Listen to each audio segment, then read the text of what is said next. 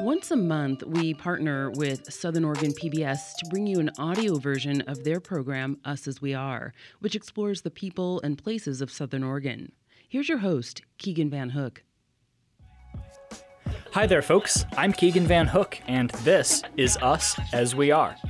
First, today, I'm going to share conversations I had with members of the unhoused community in Ashland about what it's like living a life where you have to move every 72 hours.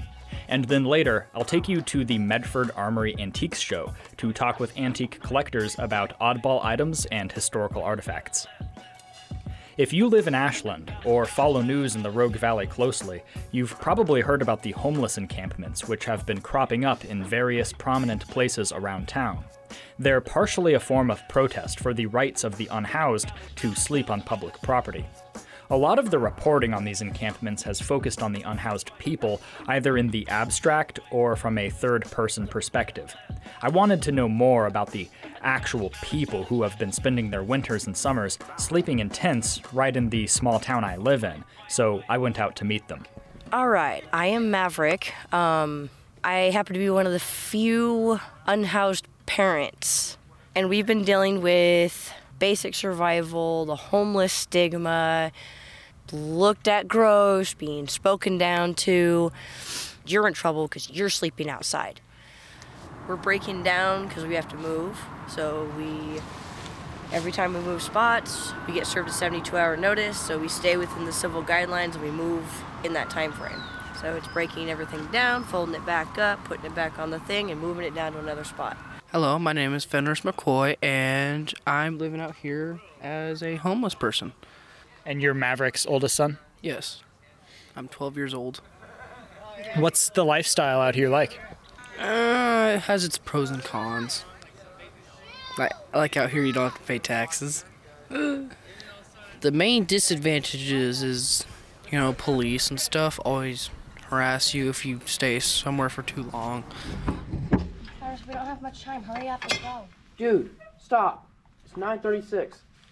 Then go. We only Stop. have until 9:44. Even when we've had a hotel room through I've paid it or assistance, or we're in a shelter, or we're cohabitating paying rent somewhere, I still take the kids out to keep them adjusted, take them to parks, take them to multiple parks, keep them exercised, because rent gets expensive. Jobs might transfer you, a position might close up, stuff happens. Honestly, I've been homeless my whole life, so I've always known how it's like. Very tiring. Every 3 days, you always have to get up early as f***. As soon as you wake up, I have to pack up as many things as you can and take it down. And you have to do this every 3 days, so very tiring. But it's always rewarding at the end, because then you can always relax and stuff. Like, if I get the time to do it, I usually like to play online games and stuff on my phone. I like sports a little bit. Like hanging out with friends. Do you have friends here in Ashland? They're older. They're probably about your age and stuff. Well, my name's Gerald Cleveland. I'm glad to be here, from Texas, but moved out here because I have a daughter, so, I'm just trying to get in with the system and make my way into housing so I could, raise my daughter and stuff. What's your living situation right now? Right now, I'm homeless. I was living at Aura, but, due to technicalities, I had to move out. Well, I'm an artist, and I also like to travel a lot, and I skate really, really hard. I skate every day. You ever heard of Godzilla? Well, yeah. Yes. The big G. I also like Transformers. Those are really cool movies. I like Harry Potter. This last winter, there was no assistance that would take the whole family. I couldn't find a place that would take me and all the kids and continue with them being able to have their friends, and kind of what we have adjusted and keep going with that. The idea of them splitting us away from each other makes me kind of frustrated. Like, why would they want to do that? We're not allowed guests. We're not allowed communal meals. If we require it, we're not allowed cannabis because it's federally funded. The shelters shut down at a certain time of night, so you may not be able to leave the grounds, or you may not be able to leave the building. Why is it so restrictive at the shelters? Safety and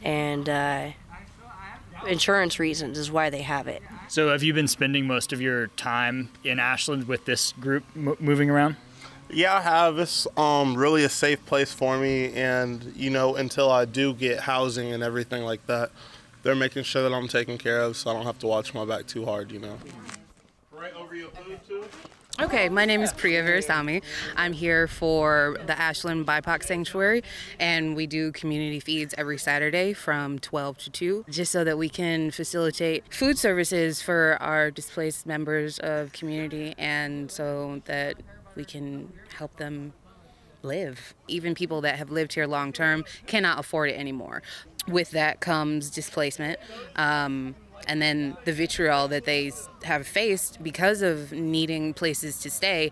I don't understand how people expect them to keep moving and keep having these stressors put on them when they just need a place to land. Can we talk about the idea of the self-governing habitation zone? Maybe you can introduce that concept. Self-governing habitation zone is letting us have a habitat, letting us build little nests or whatever. That's kind of what the protest has been trying to show, is that yes, a small group can stay civil, can stay coordinated. The group has facilitated from the beginning to the end with a variety of people. So this meeting was called by me and other people, spreading word out, to be the very first, completely open and public meeting as a repercussion of the talks that we've been having with the city of Ashland. This is the voice of Joseph Gibson, who was the primary originator of the protest aspect of the roaming encampment in Ashland back in November of 2020. Gibson continues to serve as a major organizer for the unhoused community throughout the entire Rogue Valley.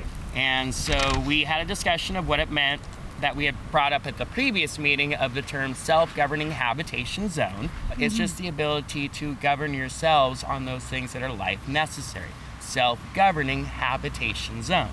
The habitation zone, what would that physically look like? How is that going to manifest in the world? We don't know where it's going to be, but what does that look like? The ones that have been started and are successful are kind of creative from the ground up. It could start with tents, it could start with pallet houses, it could start with tying some poles together and making a teepee. I feel like it'd be a safe haven for us instead of always having to move around. What do you want for yourself and what do you want for your kids? To let them finish growing up.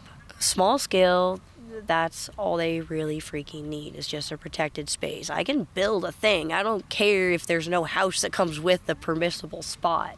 You just need that spot to be that just you don't have to that move. Spot where everyone can agree on, just leave her the hell alone for the next decade. That's it. So beyond that, I can grow a garden, I can get a goat, I could grow flax or hemp or whatever, and I could have material, I could have sheep. If I get an Angora goat, I have all the wool I want in the world to spin and then knit it and then stitch it and happy as a clam. What do you want your life to look like in the long term? Probably have a stable life, That's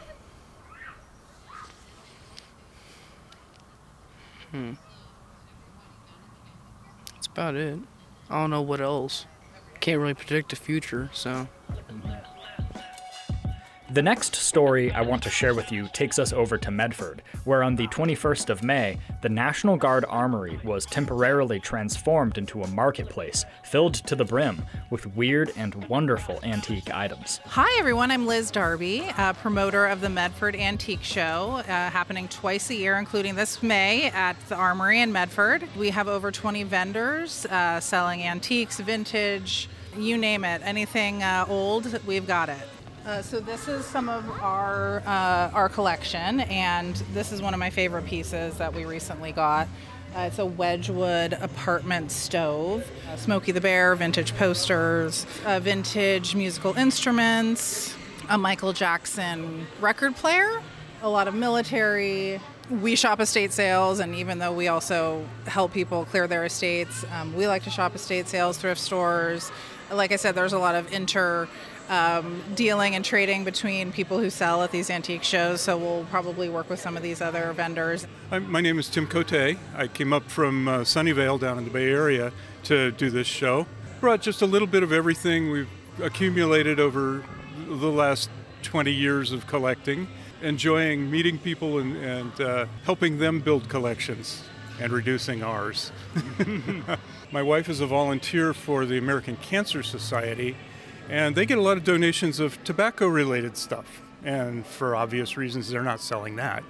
So we get interesting ashtrays, a tobacco cutter, beer steins, lots of beer steins. This is only a small portion of them. Collection of silver souvenir spoons. Shows like this are pretty general, so we try to bring a little of everything so everybody can find something to take home. Oh, I'm Catherine Vanderpool. We're called Brass Rail, and it's eclectic, a lot of lights, a lot of fun things. Is there something to be said about the merry-go-round? I brought it home to my husband in a brown paper bag in pieces. I handed it to him and said, please, and he put it back together, and it works perfectly. I'm Bud Ginger. I live over in Chiloquin, Oregon, and I've been in the basket stuff for about 40 years. And I got to be 92, and it's time for me to start cutting down. So they're here. Bud is surrounded by Native American baskets with patterns hand-woven into them. That's a Papago storage basket. If you look, he's a deer hunter. He's got his gun in his hand.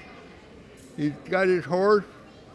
He's got a deer on there. They're a real good story basket. That one big one right there, that's called night creatures. And see, they're all animals that were out during the night. What kind of baskets are these? Tell me about their style. That was a mission basket. The first one was a Papago. They're Indian basket. Now pick up that cash box. This? You want me to pick it up? Pick it up. Now, That's very heavy. If you were robbing the stagecoach, would you want him to throw that down and into your wagon? No. It'd go right through your wagon. My name is Jody Kimmel. I'm a member of the Jacksonville Museum Quilters, and we do hand applique and hand quilting because that's what our grandmas used to do. Hand quilting is not fast. What I'm doing is the applique, and that's how this quilt was made.